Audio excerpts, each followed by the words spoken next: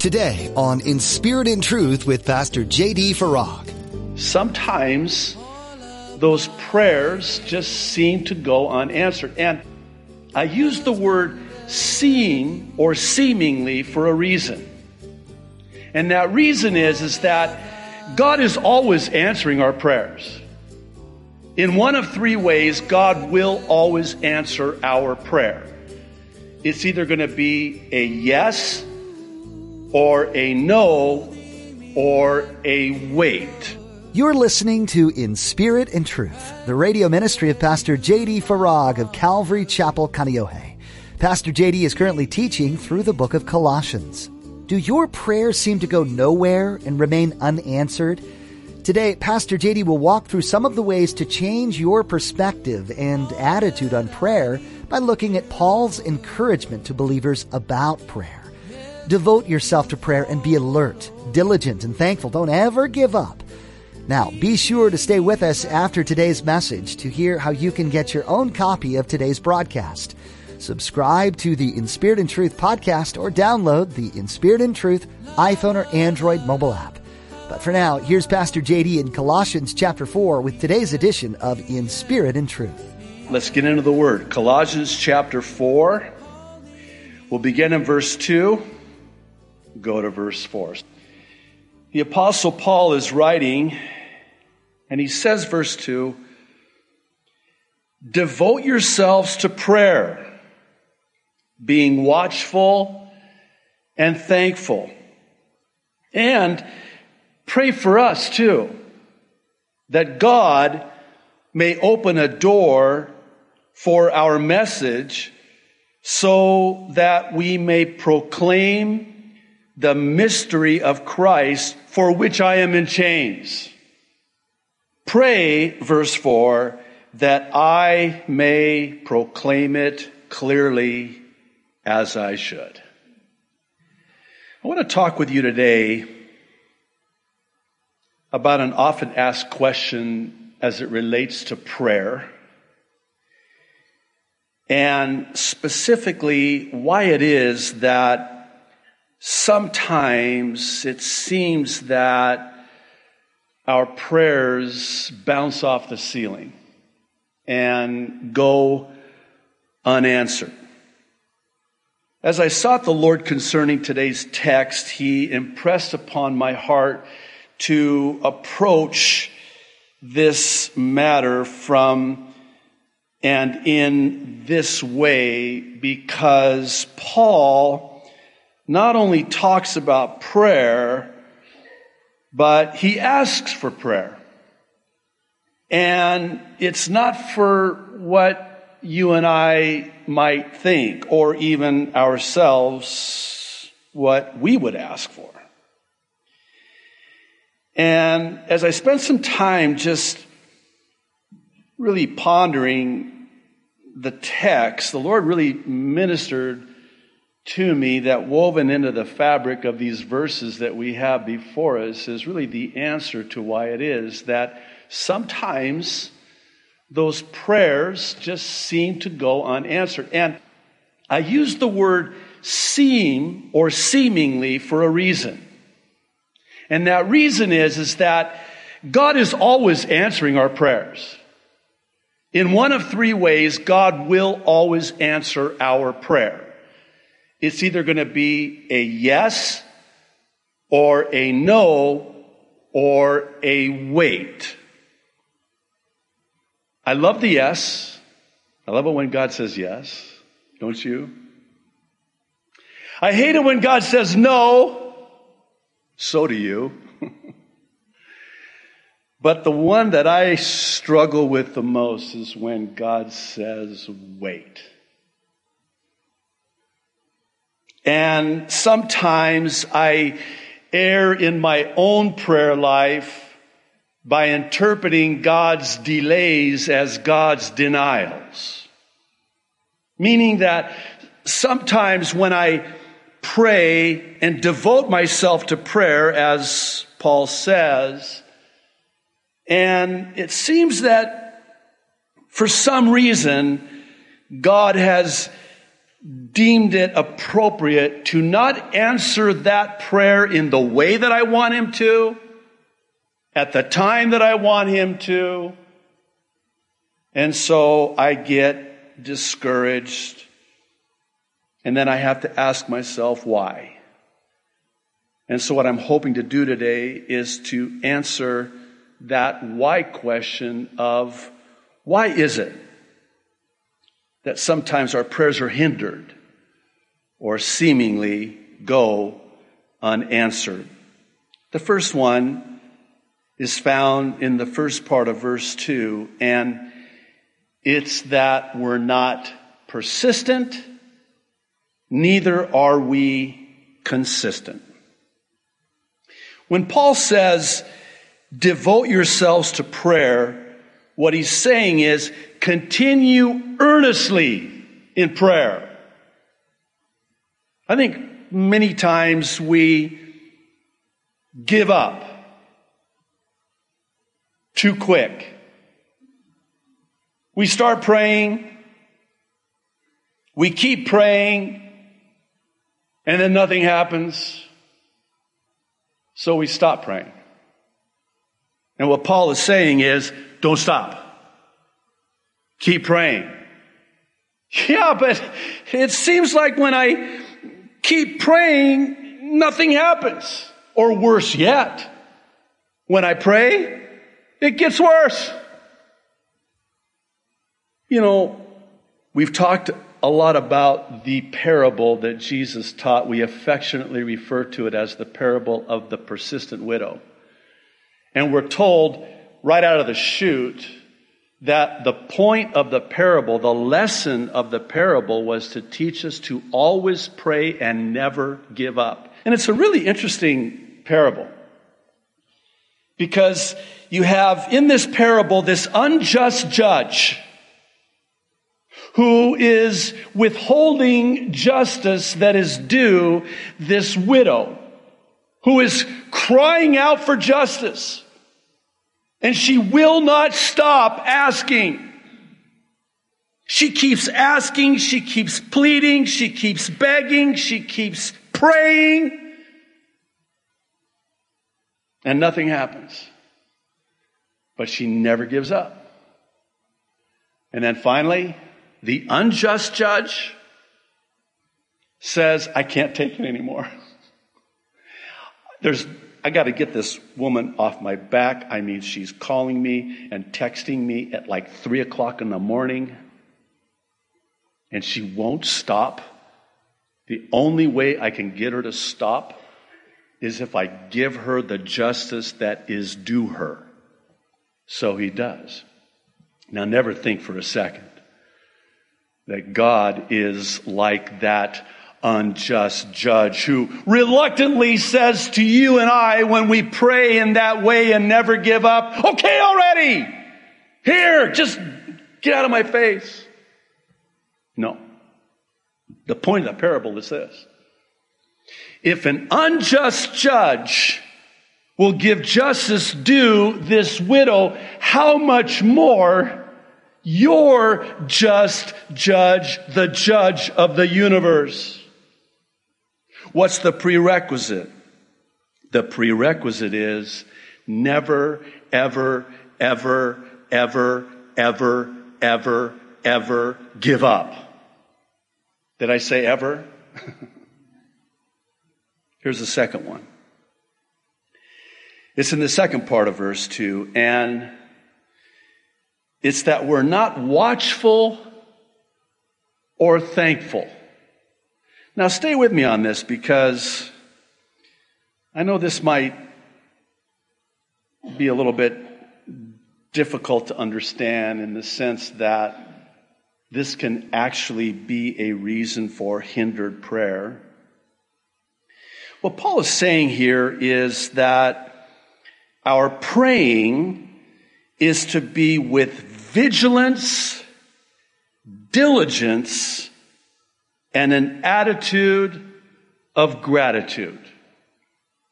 Vigilant in the sense of being watchful or alert. I think of Jesus there in the garden. He asks Peter, James, and John to stay awake and watch and pray with me, for me. He's about to go to the cross. That's the vigilance, diligence, in the sense of being hardworking. And make no mistake about it, prayer is hard work. Dare I say that not only is prayer hard work, prayer is heart work too. I would suggest that when we're both vigilant and diligent, we'll also have an attitude of gratitude. When we pray with thanksgiving. You know what's striking to me? In Luke's Gospel, the 17th chapter, we have this fascinating account of 10 lepers. That the account is detailed, that they're begging Jesus for a healing. They're praying to him, begging him, heal us. And Jesus has mercy on them, and he heals all 10 of them. But do you know how many of them came back to thank Jesus for healing them? One. What's striking to me, and this is why I mention it, is that Jesus took notice of it. So much so that God deemed it necessary by the Holy Spirit to have it included in the pages of Scripture.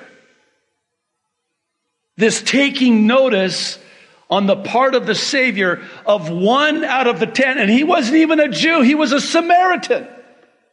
That was unthinkable. Only 1 out of the 10 came back and said, "Thank you, Lord. Thank you, Lord."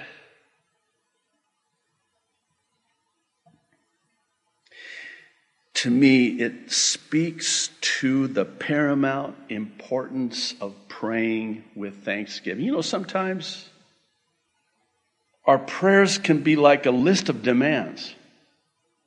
We only go to God and pray when we need something.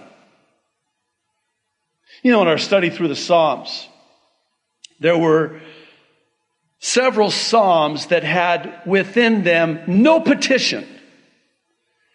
They were Psalms of pure praise, asking for nothing, but thanking God for everything.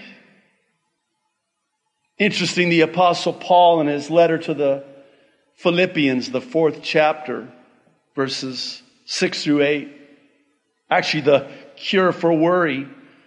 You want to worry about nothing? You want to know how? Pray about everything and thank Him for anything you can think of. If you pray about everything and thank Him for anything, you'll worry about no thing. What are you saying? Thanksgiving and prayer, is that important? Oh, you better believe it is. Listen to 1 Thessalonians 5, verses 16 through 18.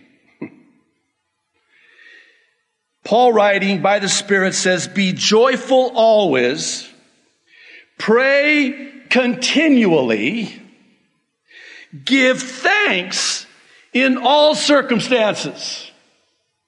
Thank God for anything and everything you can think of. Thank you, God, for a parking spot at Costco Yvelines, the busiest Costco in the nation, probably the world. You want to know why we're to be joyful always, pray continually, and give thanks in all circumstances? He says why. You ready for this? For this is God's will for you in Christ Jesus. You want to know what God's will is for your life? Right here. 1 Thessalonians 5, 16 through 18. It's God's will that you be joyful always, pray continually, and give thanks in all circumstances. All circumstances. Yeah, but certainly God doesn't expect me to thank Him for that. You can fill in the blank. I'll fill in my own blanks. I won't unload my problems and my circumstances on you, but yeah, that's what He's saying. How is that possible? And why is that so important? Because of what it does for us, to us, in us. When you start thanking God for even the little things that we take for granted. I was thinking about this on the way here today, and just thanking God for this beautiful church building. I hope that we never lose that gratitude and take for granted what God has done for us as a church body. It's a miracle in every sense of the word. That's not hyperbole. I thank God for everything I can think of because it changes me from the inside out, and it also changes my perspective on my situation. When I start thanking God in all circumstances, it gives me a much needed perspective, especially when adversity strikes. Here's the third one, and it's a biggie. I want to spend a little bit of time on it. It's in verses 3 and 4. And it's that we may pray the right way, but for the wrong thing.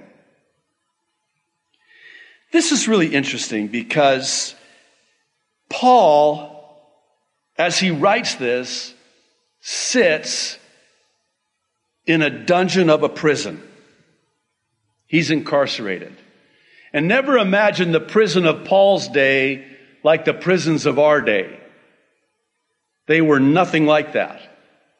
You were basically sent there and left there to die, which is why you would have to, as family, as friends, bring just basic provisions to that person that was imprisoned. Now, I have to be very open with you and honest with you and say to you that if I'm in prison and I'm asking you to pray for me, you know what I'm going to ask you to pray for me for? That I get out. Paul doesn't ask for that. If I'm Paul, and don't look at me all spiritual, because you would be asking for the same thing. Pray for me. I'm imprisoned unjustly. I am here unjustly. And by the way, I can't do anything from behind bars. Oh, yes, you can. Here's what I'm thinking. Paul knew something that every single one of us need to know when it comes to prayer. Sometimes we pray wrong. We pray wrong. It's kind of like this. You'll forgive the dramatization of this and the silliness with which I illustrate this, but I think of in my own prayer life when I pray and I ask God, oh God, and please do this, and it's almost like I can imagine God and the angels given charge concerning me when they hear me pray for that go, you don't want that. Stop asking for that. Don't pray for that. Sometimes we pray too low. And so now the prayer and the prayer both need to be changed. Let me say that again. If the prayer's wrong, we need to change the prayer. It's not that God can't answer it, it's that God won't answer it, and God won't answer it because He knows the end from the beginning. One of the greatest encouragements to me in my prayer life is knowing this one truth, that God will always answer my prayers the exact same way I would answer my own prayers if I knew what He knew. The problem is, I don't know what God knows. Shocking. God is all-knowing. He knows the end from the beginning. And He knows that what I'm asking for would not be good in the end. I don't know that. That's why I keep asking for it. Paul does not ask to be released from prison. How is that even possible? I believe it's because Paul knew that God was opening more doors for him behind bars at this time in his ministry, right where he was. And, maybe you're here today and there's this situation in your life and you're like, man, I could just do so much more if I wasn't stuck in this place. Don't you realize, don't you get it? God has you in that place for a reason, for a season. And here you're praying, God, get me out of here. Get me out of this job. Get me out of this place. Get me out of this situation. The prayer's wrong.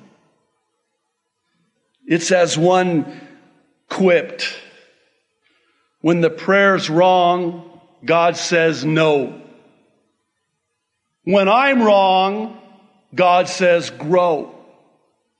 When the timing is wrong, God says slow. But when the timing is right, I'm right, and the request is right, God says go. There's a couple more things here that I want to point out that are not so easily seen at first read. And the first one is, notice, Paul asks for prayer. I know that sounds like a firm grasp of the obvious, but this is the Apostle Paul we're talking about. I mean, come on, right? Paul, I'm asking Paul to pray for me. Paul's asking me to pray for him? Thanks for joining Pastor JD today on In Spirit and Truth. We know that this time in our nation is uncertain, but one thing remains steadfast. God is in control. We encourage you to spend time during this season in the Word, in prayer, and in the presence of God. As with many churches across our nation, Calvary Chapel Kaneohe is holding services online only. We would still love to worship with you virtually, so please join Pastor JD at inspiritandtruthradio.com. You can subscribe to our YouTube channel as well to be notified when each week's service is made available. Pastor JD will continue to share his Mideast prophecy updates as well. In these, Pastor JD takes a critical look at the news and events happening around the globe and compares them with prophecies found in the Bible, sharing God's views on what's taking place. You'll find these on YouTube or on our website. Again, that's inspiritandtruthradio.com. We also know how essential prayer is during this time, and we want you to know we're constantly lifting our listeners up to the Lord. Is there anything specific we can be praying for you about? If so, send an email to us at office@calvarychapelkaneohe.com. That's office@calvarychapelkaneohe.com. Would you do the same for us? Please keep Pastor JD and our church staff in your prayers, asking the Lord to guide us as we navigate this new and unexpected time in history. And of course, please keep our nation and our leaders in your prayers too, as well as all those affected by this virus. Thank you for praying, and thanks for tuning in to In Spirit and Truth.